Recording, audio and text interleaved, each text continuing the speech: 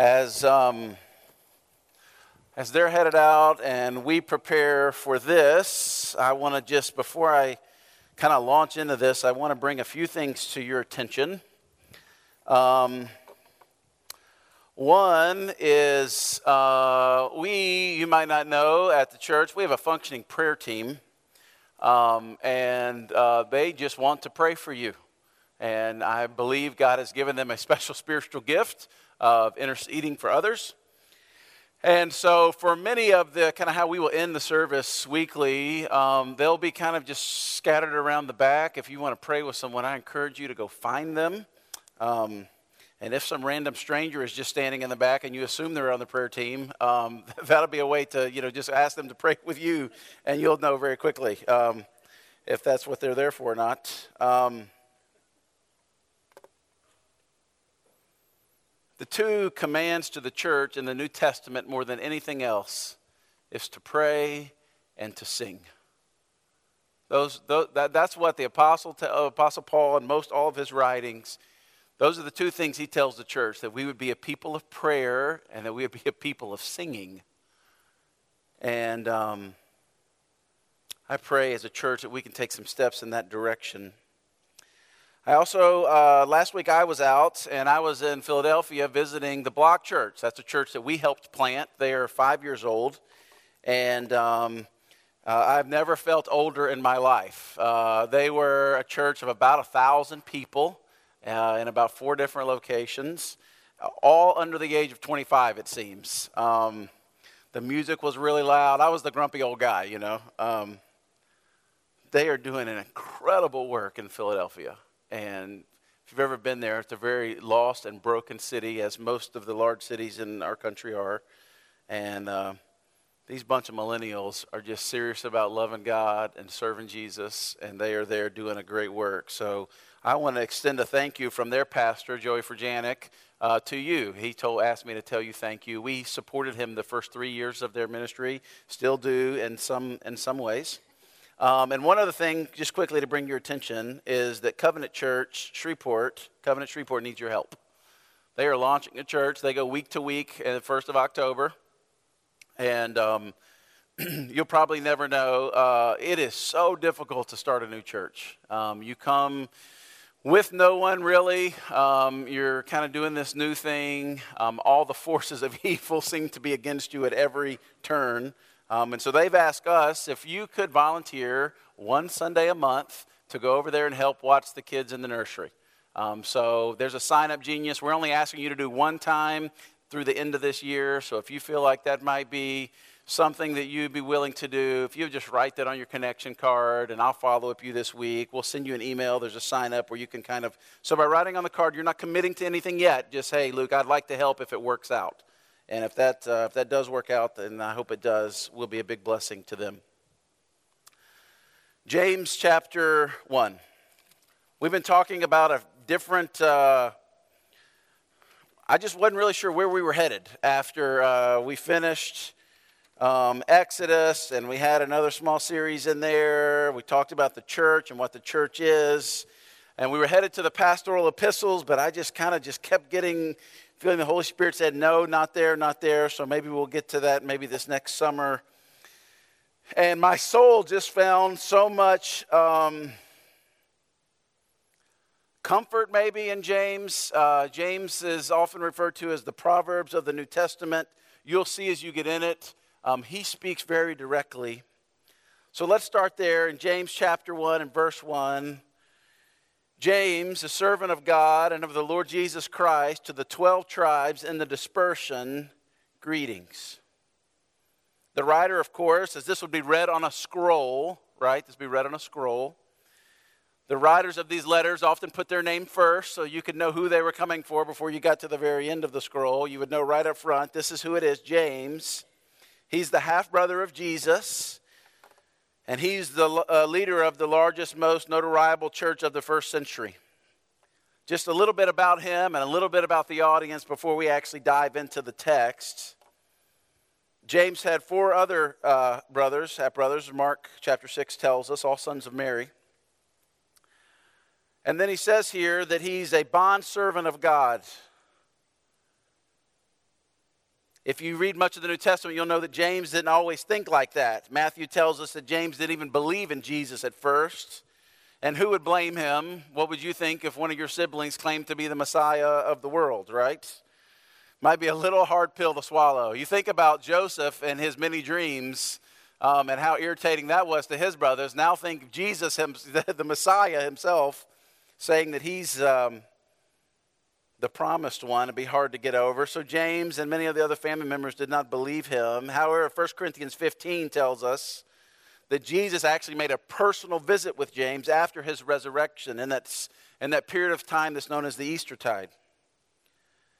Of course, we don't know all that was said, but shortly after that conversation, James becomes a leader in the church. As a matter of fact, by the time you get to Acts 15, he is the leader overseeing the first church council meeting of many churches together. And here in this passage, he leads not with his biological relationship to Jesus, although that might be pretty interesting, the stories he might tell, but with his spiritual relationship to Jesus Christ, he says, a bondservant of God and of the Lord Jesus Christ. So this is James.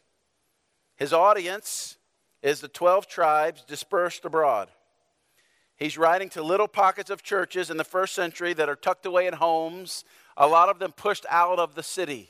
Remember, Christianity was not an accepted religion. That's why Jesus himself was crucified. And then the persecution only got worse and worse and worse. It was a practice of Nero, who shortly after the death of Jesus became the most powerful person in Rome. Had the practice of impaling Christians on poles and lighting them on fire so that they would be able to see, for his garden parties at nights. They would put Christians in the gladiator games in the Colosseum there, and while people, watched and ate, Christians would be being killed. So it's safe to say that persecution was a real thing that they struggled with, and because of that, they were forced out of the main of the city, and most of these churches were meeting in some sort of hiding.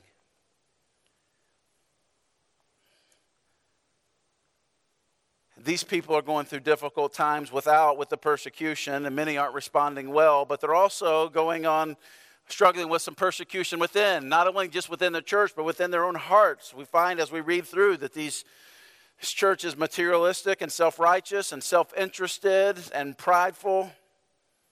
Good thing they're nothing like us today, right? And you will notice that James, again, one of the things I love about him, he didn't waste any time getting to the point. You met Ross earlier. Ross was helping lead worship for us, and Ross has been a friend of mine for a long time, since probably I was 17 or 18. The first taste of Christian community I had was in an apartment I lived in with Ross and Aaron and a few others, and it was the first time that I understood Ross's uncanny ability just to speak the truth, and no matter what situation. Ross is also a professional counselor. If you sit under some of his counseling, you know that to be true of him, right? To speak directly. And I love that of people. I love, we can chit-chat if you want to, but let's just get down to the issue here, and here's what it is. Just let anybody appreciate that about people. No fluff. Let's get to the point. This is definitely what James, and I just want to prepare you. Like the things that we're going to read and talk about in James, don't get mad at me, okay? This is James, inspired by the Holy Spirit. This is James that is speaking these things to you. And we're going to look at the themes of the book of James. So we're not going to go line by line like sometimes we do through Scripture. We're going to look at the themes. And James covers about 5 themes, and we're going to spend a couple of weeks on each of these. And they're all represented in chapter 1, and I'm going to give you just a quick purview of them. In verse 2, he talks about how we deal with suffering and difficulty, that we should think of it as joy.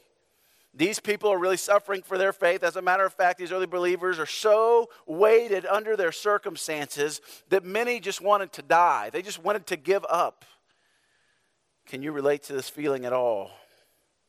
Then in verse 5, he talks about wisdom, that we should ask for wisdom, that it takes a measure of wisdom to endure difficulty with joy. And a few other places in the Scripture talks about this idea of wisdom. In verse 9, it talks about wealth and discrimination within the church.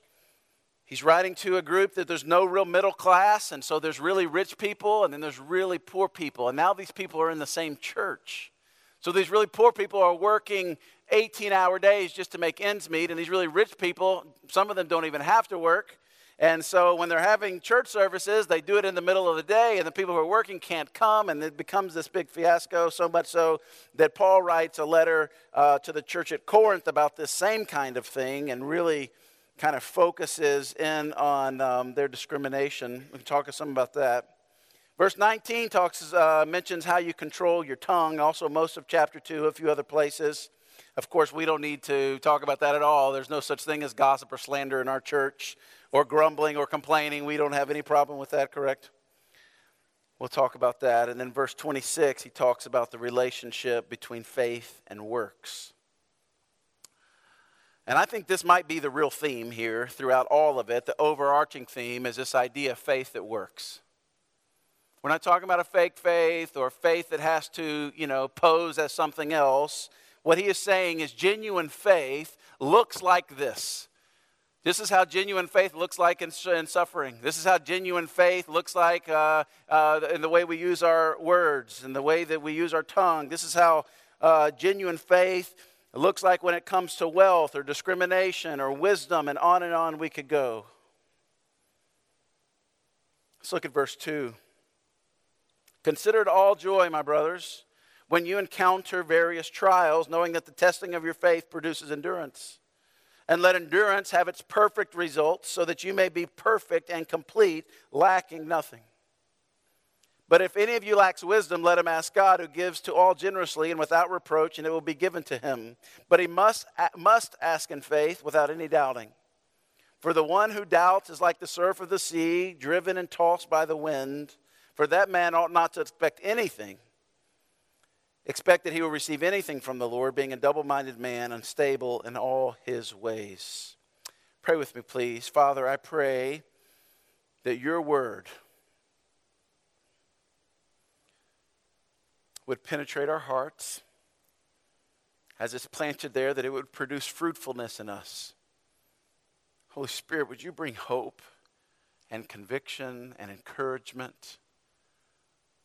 Lead us into truth even this morning. It's in Jesus' name that we pray, amen. You might ask Solomon how you endure through hardships, and he might quote to you Proverbs 3, 5, and 6. Lean not on your own understanding, but in all your ways acknowledge him, right? Or you might look to the Old Testament for an example of how you handle hardship, and you would have Joshua the warrior drawing a line in the sand and making this declaration today, right? For me and my house, we're going to serve the Lord. Now you choose this day whom you will serve. But James is not a poet nor a warrior. He's a pastor. And he talks like a pastor. Now, as a preacher, I have to wear different hats from time to time. The hat of a counselor or cheerleader or encourager. Sometimes that of a teacher or an evangelist. Or even sometimes that of a prophet, speaking hard truths to people. But those of you who really know me, know my heart is the heart of a pastor. And ultimately, this is the lens that I want us to look at this book through. James was certainly a pastor and had a pastor's heart. So if you can imagine him as he writes this letter, and it was going to be passed through and dispersed through all of these little house churches, living in caves and in secret houses in the Judean countryside. It's the heart of a pastor trying to encourage and warn his flock. We'll start in chapter 1, verse 2, the scripture we just read. Count it all joy, my brothers, when you meet trials of various kinds. Let's be honest, no one likes that verse. No one that I've ever met likes that verse. It's so easy for life to overwhelm you, is it not? It's so easy to get distracted by all the noise and busyness of life in general. It's so normal to get overburdened with just the heaviness and brokenness and pain all around us. It seems to be coming in waves from every side. Not to mention all the pain that's caused to you by people you love and people who betray you and friends who leave or say things that hurt, friends who just move out of town, people who are literally against you. And if you aren't careful, and if I'm not careful, we might just walk away from the faith altogether, throw in the towel and say, I just can't handle this anymore. And for that reason, James says that perseverance, above all other human traits, is the characteristic that God is trying to build into your life. Count it all joy, my brothers, when you meet trials of various kinds, for you know that the testing of your faith produces steadfastness, or maybe your version says perseverance. Anything worth having in this life takes perseverance. It takes steadfastness. God is trying to develop that in you and in me. So he walks us through these various trials in order to build that into us so that we may be prepared and complete for what's next. It's easy to start the race, is it not? It's what happens when you hit the wall.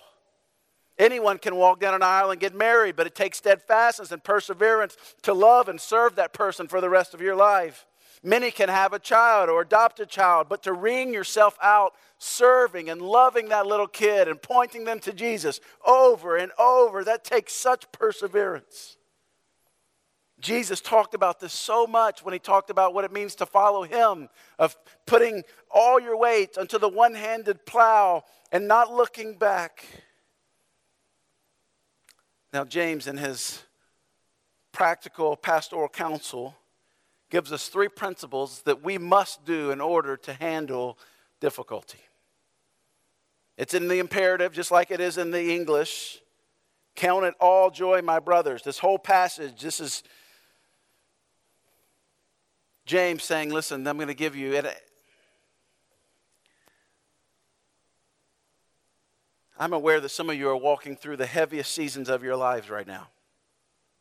And it would kill me if this message was received as some kind of trite, simple formula to get you out of trials. That's not what this is. This is God writing through his servant James, helping to assure the walls of our soul, to strengthen our faith, so that when we do walk through difficulty, and we will, church, we will be able to walk through it with joy.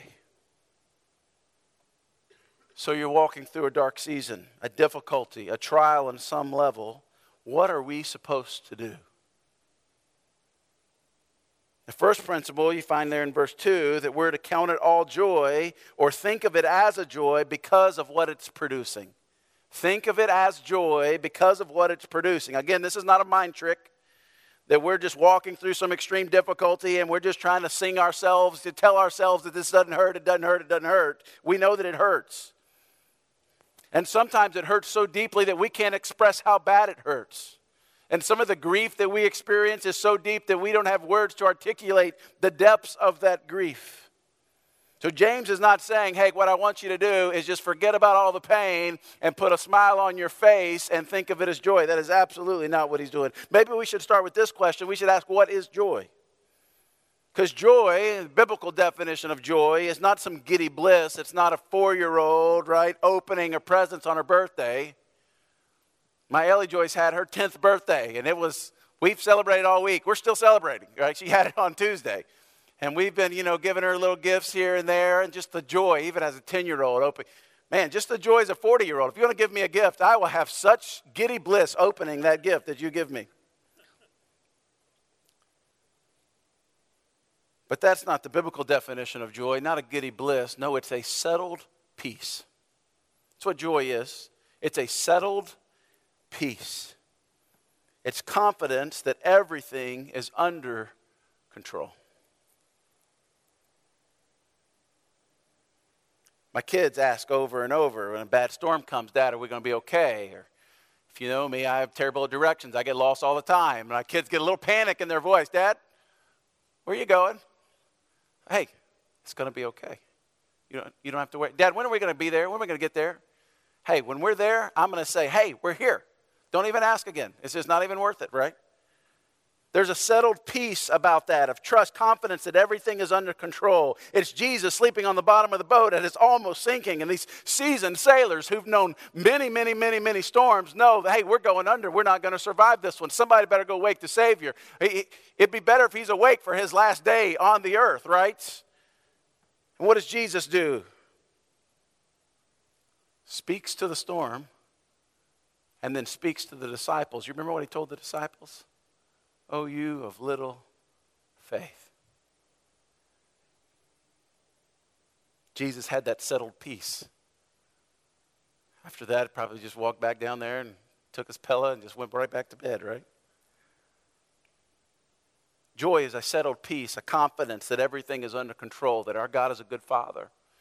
And He gives good gifts to His kids. And we can trust Him no matter what we're walking through. Notice too here, He says there that it's when you face, when you meet trials of various kinds, not if, but when. We will face them right now. You're either walking through them just on the other side or maybe about to enter. It's just the way that life will be for a believer. It's just the way that life in this world works. We live in a broken, sinful world. It's not the way, not God's original design for it. Sin is what entered in and brought in so much brokenness here.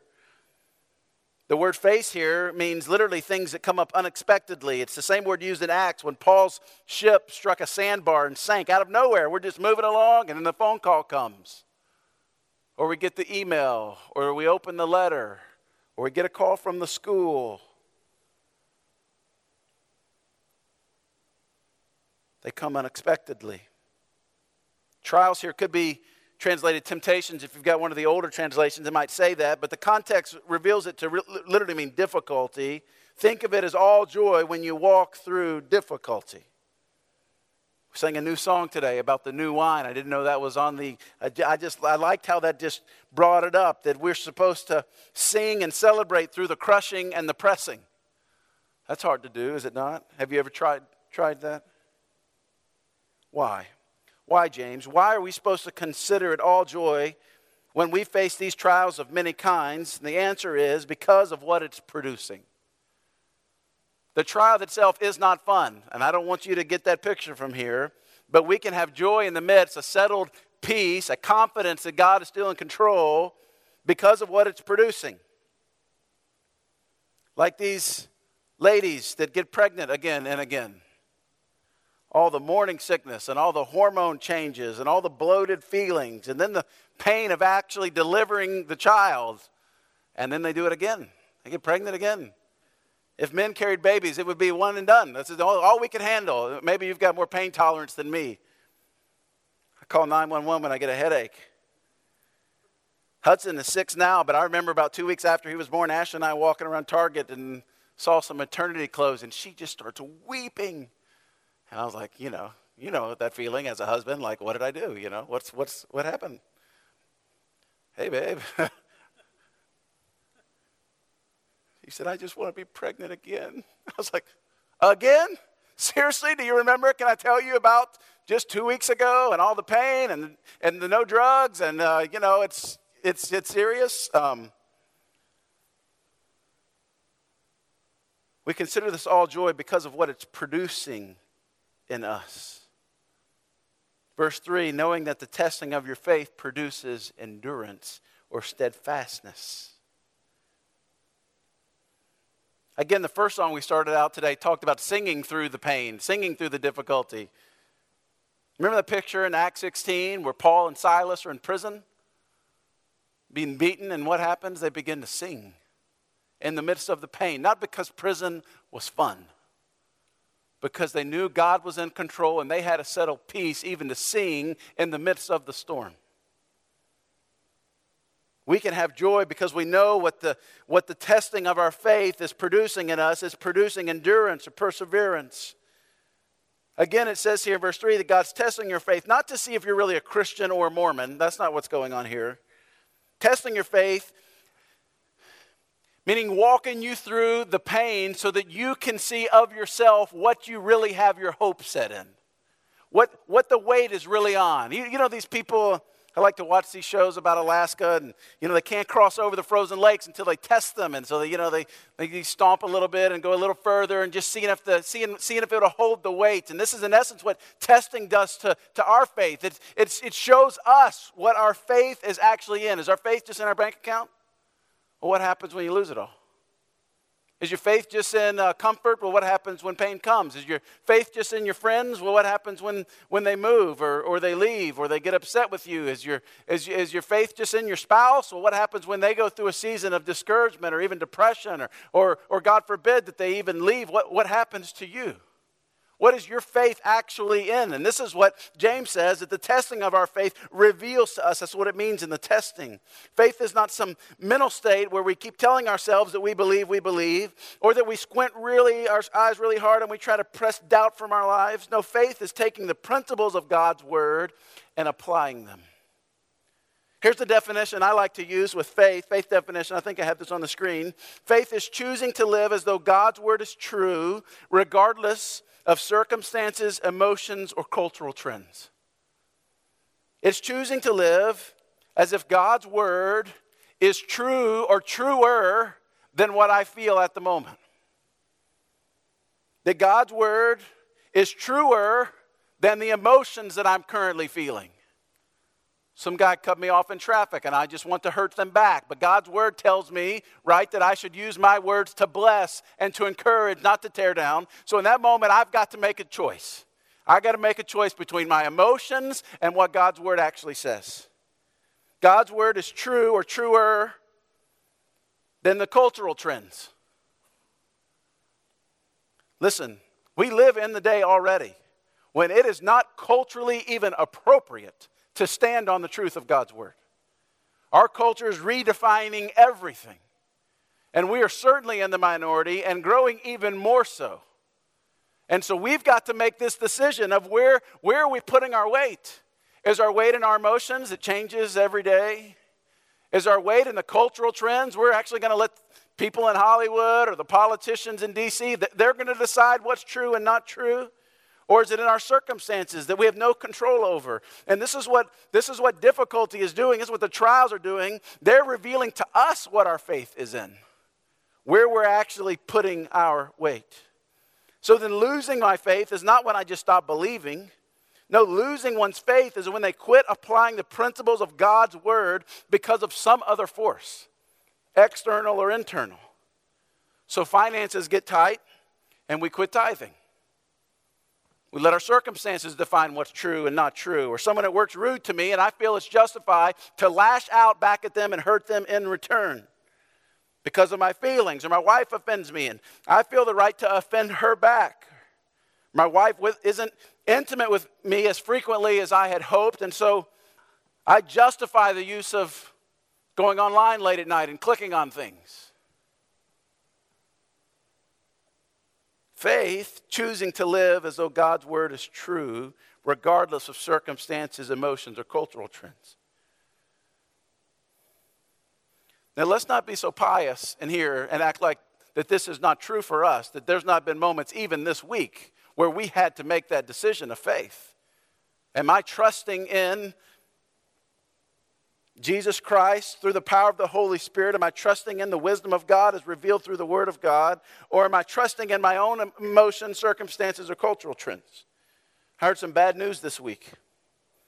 Sent me into a downward spiral of worry and anxiety, and I am in the middle of just fighting it out in my mind. I'm sitting on the couch staring into the, into the abyss, looking at the living room wall, and my wife's like, "Can I help you? Do I need to call Jason?" That's exactly what she asked me. "Babe, I'm going to be okay." I'm in that moment. I'm fighting. You know what it's talking about? Where you're trying to fight and you're trying to take what's true and what's the lie that the enemy is sowing in, and you're trying to somehow distinguish between the two so that we can reject the lie and we can embrace the truth. And that's a real battle that happens. And I'm in the middle of that, and I'm tempted just to get caught up in my anxiety, even though I know God's word says be anxious for nothing. That's what the word says. So where's my weight? Where's my faith at that moment? What happened in that moment isn't that I lost salvation. No, in that moment, I lost my faith because I totally rebelled against the principles of God's word because of how I felt at the moment. I chose not to apply God's word in that moment. And we live in a world of sin. And there's sin all around us, and we feel the effect of that sin all around us. We feel it in our bodies. We feel it in other people.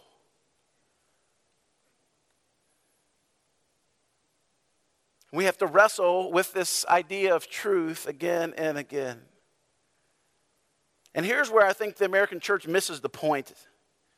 Scripture says that we all struggle from one degree or another. We struggle, but we tend to ignore our struggle. We come in, we put on the pretty face, we shake hands, call each other brother and sister, which is kind of weird, even that. And we just act like we don't struggle. Like, oh man, life's just roses out there. But in doing so, we do it so much that we don't receive any ministry or help or prayer. And the outsider thinks that Christianity is only for people who have it all together, so they won't even be accepted here. But if we viewed everyone as pushing around a wheelbarrow of baggage, of hurt and struggle and wrestling with sin, we might begin to see people for who they really are and not who they're pretending to be. And we might start showing and receiving grace on a more regular basis. Listen, church. If your life is like my life is, you ought to fill out that prayer request form every Sunday. And you just write until your pen runs out of ink. Because we need prayer. We need people coming alongside us and interceding with us and praying against the enemy as he comes in to deceive and to destroy. Here's the encouragement here. That God is so sovereign and in control. Not that he calls the trial in your life. No, it would say later in James that every good gift that comes into our life is from God. Now, God might cause some difficulty, but most of the difficulty that we experience is because we lived in this sinful world. And God, so sovereign and in control, has the ability to take that trial that we're walking through and make it spiritually profitable for us. Isn't that amazing? We can't control the trial that we walk in any more than we can control the weather. Nor can we forecast what the next trial will be that we'll walk through. But we can be confident in this. We can have a settled peace in this. That God is holding our hand and he doesn't waste 1 ounce of pain. He doesn't neglect one tear. Our good Father, in his infinite and loving wisdom, uses this trial to mold us into the image that he has in mind for us. So one of the functions of the difficulty that you're walking through, whether you have realized it or not, is God is molding you into the image of his son Jesus. And he's producing in you something that you couldn't produce by all the willpower in the world. He's producing steadfastness or perseverance in you. Again, in verse 3 it says, knowing that the testing of your faith produces endurance. If we lose faith during the trial, not only do we prolong the development of becoming the person God is molding us into, but we're also not ready for the next trial. So as you're thinking about the trial you're going through, you should almost sit back and smile, knowing that God is preparing you in this trial for the trials that he knows are coming in your life in the future. Isn't God good that he does that? So think of it as joy because of what it's producing. And the second principle James gives us here is in verse 4. And let endurance have its perfect result so that you may be perfect and complete, lacking in nothing. The second principle is this idea of enduring to the end. Endurance has a purpose. Keep on enduring until it's completed, James says. Don't squander this trial. If you mismanage this, you won't be prepared for the next one. Listen, God does not enjoy the difficulties we walk through. To quote one pastor, he's not some sadistic puppet master in heaven finding humor in the difficulty we walk through. No, not at all. That is not who God is. However, he does allow trials in our life to accomplish what he has in store for us. Do you see this?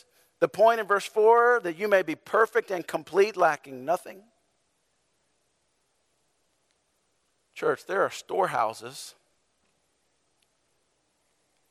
in the house of God that you will never access except through pain.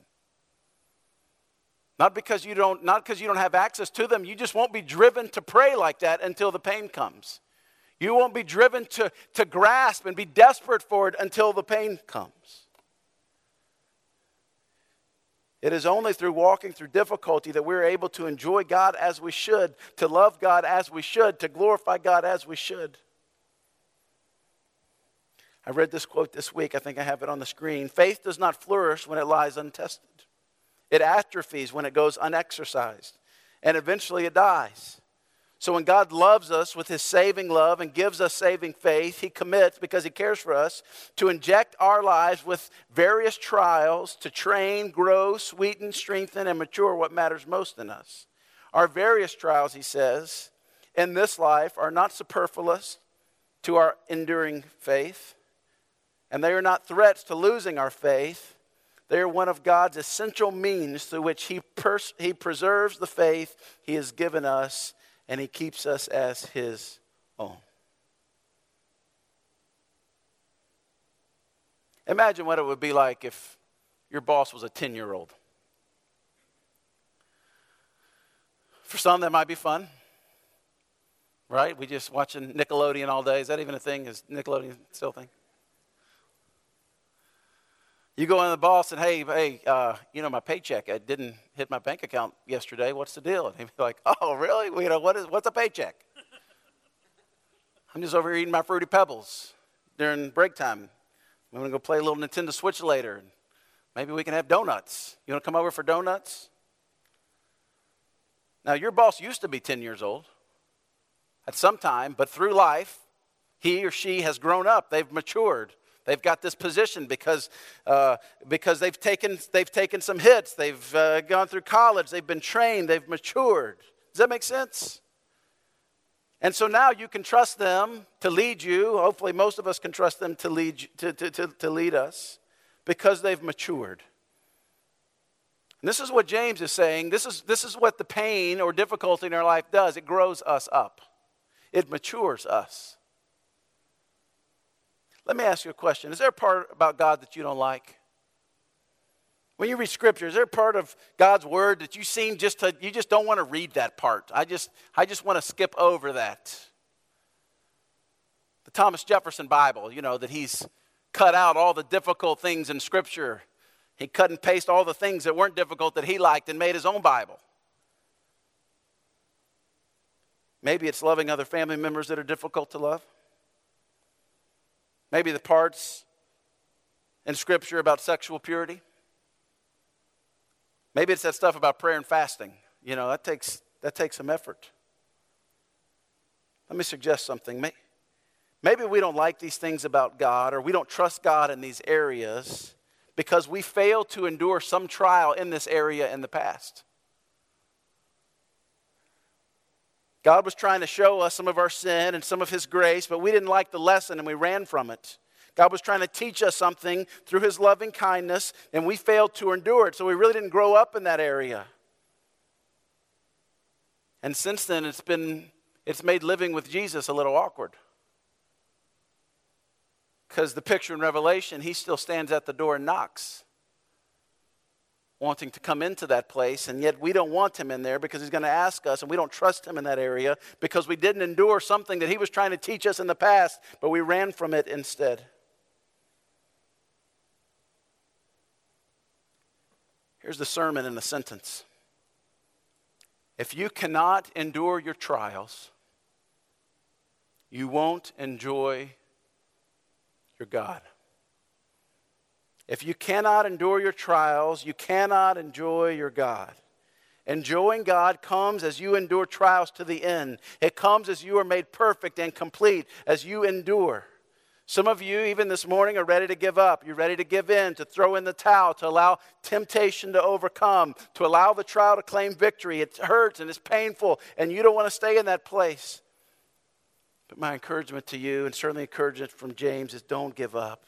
God knows how to take this difficulty that you are walking through and use it to mold you into the person he's created you to be, but also to prepare you for the next trial that you're going to face. Again, Christianity is not a sprint. It's not even a marathon. It's something that we do for a lifetime.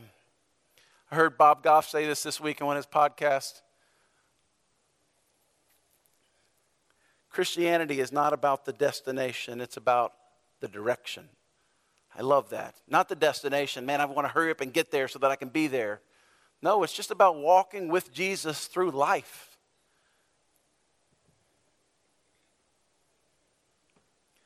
Leads us to the third principle here, found in verse 5.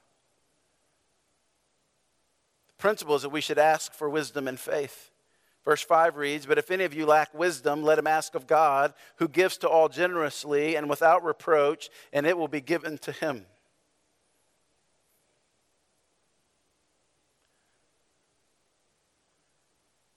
What is wisdom? Well, wisdom is the ability to apply the Word of God to specific situations. Wisdom is the ability to apply the Word of God to a specific situation. So we're dealing with anxiety, and this is the spiritual fight that we do. And God's Word says, be anxious for nothing, but in everything with prayer and supplication, let your requests be made known unto God, right? That's what it says. So when we feel anxiety rising up in us, this is the fight that we engage in. It's applying the Word of God to specific situations. Wisdom can only come on the other side of being a student of God's Word. This is why we encourage you all the time, and we have a scripture reading plan that you would dig into the Word and meditate on the Word and memorize the Word, because the fights normally don't come when the Word of God is open. That's why we've got to have it in our head and in our hearts. We've got to write it on a little card. We've got to text our little huddle, our missional community, and say, I need prayer. This is what's going on. And even them, they can fire some arrows of truth into our situation.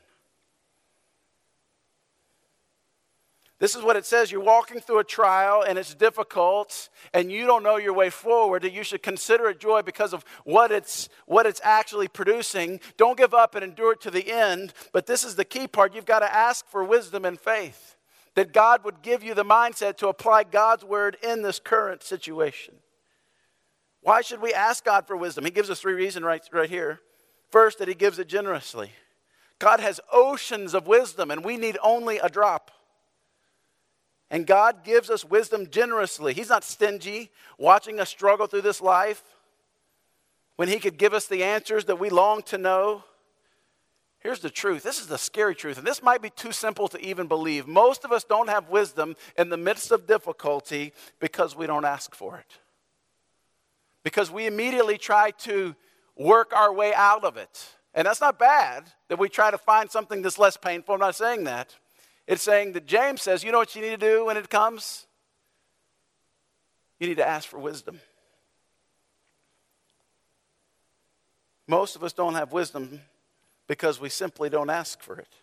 Matthew chapter 7, verse 9, Jesus talking, or which one of you, if a son asks him for bread, will give him a stone, or if he asks for a fish, will give him a serpent? If you then, who are evil, know how to give good gifts to your children, how much more will your Father who is in heaven give good gifts to those who ask him? He gives us wisdom generously, it says, and he gives it without reproach or without resentment. You ever got that family member that's always in need of money, and yet they're not smart with their money? It's always some crisis. And you're like, your brother-in-law comes and asks you for $5,000, and you're looking at his bass boat out there, and you're like, well, But, to keep peace in the family, and I've got $5,000 in savings that we've scrapped together, I'm going to write him a check for the $5,000 that he desperately says he needs. But every word you write on that check, what are you thinking? You're gritting your teeth, and you're saying, you sucker, I don't know what you're going to do with this money, right? You might give it, but you give it with resentment. But that's not what God does. He doesn't look at us, man, them little sick sinners down there. Last time I gave them a blessing, they just squandered it. No, he gives us wisdom generously without resentment. Your church, if we don't get this, your heavenly Father loves you in such a way that makes every love that you've ever loved just so small in comparison. He loves us with this. And think of the way you love your kids. We were in Philly for a couple days. And our 6-year-old little Hudson, about 3 o'clock in the morning, the first night we got back late, like midnight. We had probably just gone to bed. It's 1 o'clock. You're in that sleep where if someone wakes you up, like someone might get hurt. That kind of sleep, right? Little Hudson comes and gets in the bed. Well, I was not having it. So he came and got on Mom's side of the bed. And Mom just pulled the cover back and let him just get in and snuggle. And I was like, tell him to go back to his bed. And she was like, oh, that's fine. This is God accepting us, right? That he's just saying, hey, just come on in. He gives it to us without resentment. He wants to be with us. Our Father loves us to such a degree. We must understand that God does not love us without also liking us. He doesn't love us through gritted teeth, as Christian love is sometimes thought to do. Rather, out of the eternal freshness of his perpetually self-renewed being, the Heavenly Father cherishes the earth and every one of us in it. And he tells us to come. The third reason that we should ask for this wisdom, I know I'm running out of time, that he will give it to us generously and without reproach. And then there's this promise that he will give it to us. It will be given to him. The only reason that I don't have wisdom while walking through this trial or difficulty is because I haven't asked. And I know, again, this sounds so simplistic. We've got to ask God for wisdom. Now, he does throw this little qualifier in there in verse 6 that we must ask in faith without doubting. Verse 6, but he must ask in faith without doubting, for the one who doubts is like the surf of the sea, driven and tossed by the wind. For that man ought not to expect that he will receive anything from the Lord, anything being wisdom, because he's a double-minded man, unstable in all his ways. Here's what it means to doubt. That I'm really struggling with this sin or temptation, and I'm choosing not to apply God's word in this situation. So the person who asks for wisdom without actually believing that God's going to give it and without actually trusting that God's good, what he's literally saying is, God, you're one of my many options. So I'm going to ask you for wisdom, but I'm also asking Oprah for wisdom, and I'm also going to read the best self-help book, and whichever just kind of feels right, that's the one I'm going to go with. And this is what James says, no, that person doesn't get wisdom. The person that gets wisdom is the one who asks confidently and with faith, knowing that what God says is what's going to be best for us, whether we like what he says or not.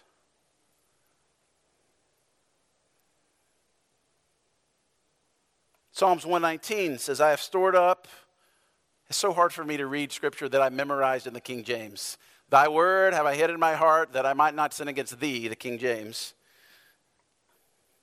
The newer translation, I have stored up your word in my heart that I might not sin against you. We read that, and faith would say that we need to hide God's word in our heart that we would not sin against him. Again, faith is not squinting our eyes and hoping. It's saturating ourselves with God's word so that it acts as a barrier for sin. Through discipline, I turn off the TV or I fast from Facebook and I consume the word of God. And I know my life and soul depends on it. And so I eat it and I consume it and I memorize it, I meditate it, and I talk about it in the morning and talk about it in the evening. And I come up with practical ways that I can actually learn God's word. I love that they're teaching our little kids God's word during the equipping hour. They're right now learning a scripture from every book of the Bible. We reviewed them in my house this week, and it was so precious to me to hear my little kids just kind of spouting off and getting most of it kind of wrong and mixing some verses together, but they're making this attempt, right, to hide God's word in their hearts. And this is what a person of faith does. Psalms 119 says that we've stored up God's word so that we wouldn't sin against him. And faith is us actually doing that, doing whatever we need to do to turn off the things that bring distraction so that we can consume the word of God and have it in us, and then we can practice it with wisdom, applying it to the situations that we walk into. For example, many would say, but I don't want to do that. That's going to take work, Luke, and I don't have time for that, and I can't memorize, and I hate to read. Can you just drum up some Netflix special that'll get me there? So you know what? I'm not actually going to fight against that sin. I'm just going to let it be. And in that moment, we've rejected our faith. Again, doesn't mean we've lost our salvation. I'm not saying that. It just means you can't expect wisdom from God in that moment, because you've predetermined in your heart that you don't want to follow what he's asking you to do. And with no wisdom, you won't get endurance. And without wisdom, you won't have joy. Joy will be impossible as you walk through difficulty. I'm going to wrap this up simply. Again, we can't control the storm that we're in or the storm that's coming any more than we can control the weather next week. You just can't do it, and you aren't supposed to. And as much as I would like to be able to know what my next trial that God is preparing for me now, I just don't know what it is, so I just have to trust him. I'm going to ask the band to come up.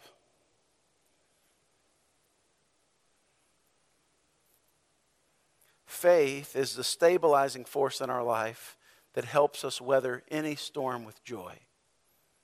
This settled peace and confidence. And I'm going to close a little differently today. I want to walk you through a little practice, really, of two things. The presence of faith and hope in the human heart can change any situation. And this morning, I just want you to be honest with yourself and with God about the season you're walking through. So you can close your Bibles if you have them, and I just want you to talk to God right now. Keep your connection guide handy. I want you to be able to write some of these things down if you feel so bold. I want us to have a time of just naming what we're walking through. Again, this week I was having a tough week, and I just called a friend, and I just told him, you know what, I'm just really lonely. I don't know why. I'm not by myself. I just feel so lonely. I've got this empty feeling, and it just helps so much just to name it. So I want you to have a little time of honest confession with yourself and with God about the season that you're walking through. If you're bold enough, I'd ask you to write them down so that you can see God start to work through them. But what are the emotions that you're feeling? What are the doubts that persist? Just write them down. What about the angst of just living in this time and place? Maybe it's the disappointment you feel because God didn't do what you thought he was going to do. Maybe it's some things that came up when you went through college. It's people that have hurt you in the past and you just can't seem to love again because of that. I just want you to write that down in this moment of honest confession. And you're not going to turn it into me. This is just for you. But sometimes it helps if we just name it. We just bring that thing into the light. I just feel desperate. I feel hopeless.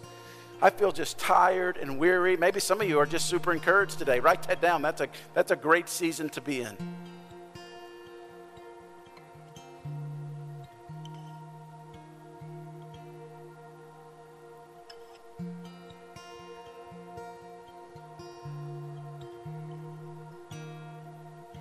Now maybe you would ask this question, where is God at work in the midst of this? Maybe he didn't seem anywhere present. Would you just invite him into the midst of it right now? Into the hurt, into the pain, into the middle of your doubts? Listen, God can handle your doubts. I love that scene on the Mount of Ascension, and Jesus is literally floating up to heaven in front of them. And it says that the group is worshiping, and then it said, but some are doubting. Even in the midst of that majestic thing, there's people like, well, I just don't even know if it's real. God knows that we are finite. He knows that we struggle and wrestle. It's no surprise to him. Maybe you would just name them. Your questions, your grief. God's word literally says that we would cast our anxieties on him. So just invite the Holy Spirit to come and be right in the midst of the pain and grief and doubt or whatever season that you're walking through. Ask him that he would remove the lies that you've held on to, some of you, for years and years. You had a lie of the enemy spoken to you or over you when you were in elementary school and you just can't let it go. Ask the Holy Spirit would just reveal that even now, what that is. You would expose the lie and you'd replace it with the truth. It's the Holy Spirit that he'd begin to remove some of the doubts and he would bring in and swell up in your heart faith. Maybe you've been hurt so deeply just recently and the wound is still fresh and you just need healing in your heart, and you would just invite the Holy Spirit to bring healing.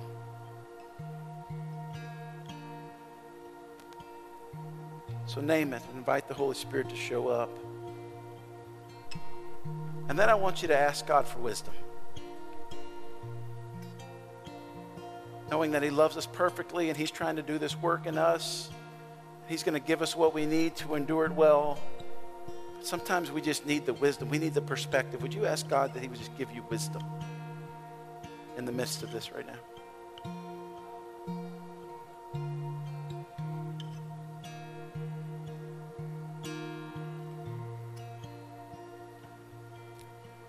as you continue to pray,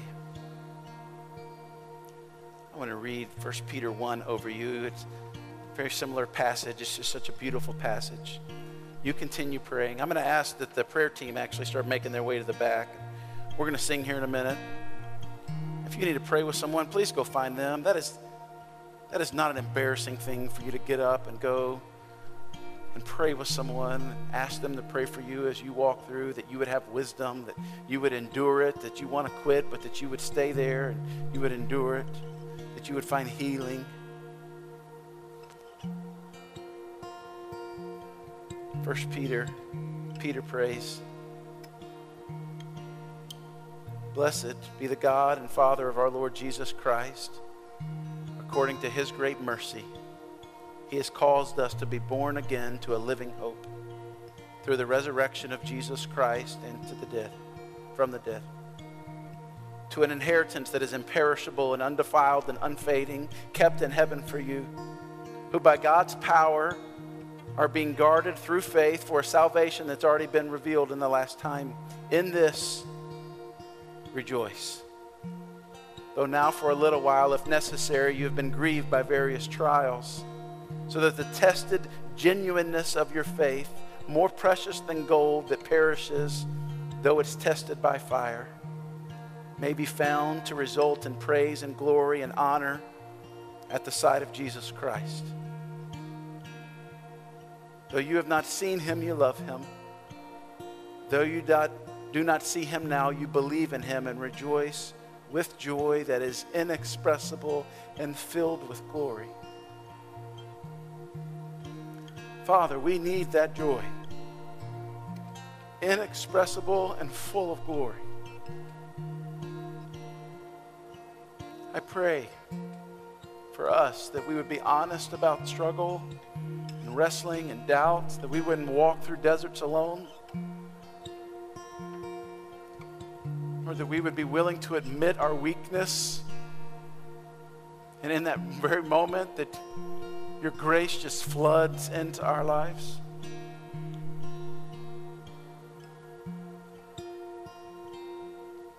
And the song that comes from our heart would be the anthem of hope, this living hope that Peter prays for us. We've been born again to a living hope, with joy unspeakable and full of glory. Let it be true in our hearts and our lives. As we lift our voices to you here in a minute, I pray, Father, that your grace would surround us in a way that maybe we haven't experienced in a very long time. You would lead us to truth. My prayer is that as people pray and communicate with you and join up with a prayer team partner in the back, Lord, that you would begin to break addictions, to bring freedom, to bring salvation even today for those who have not placed their trust in you. It's in your mighty name that we pray. Amen. I'll be in the back if you'd like to pray with someone, with the rest of the prayer team.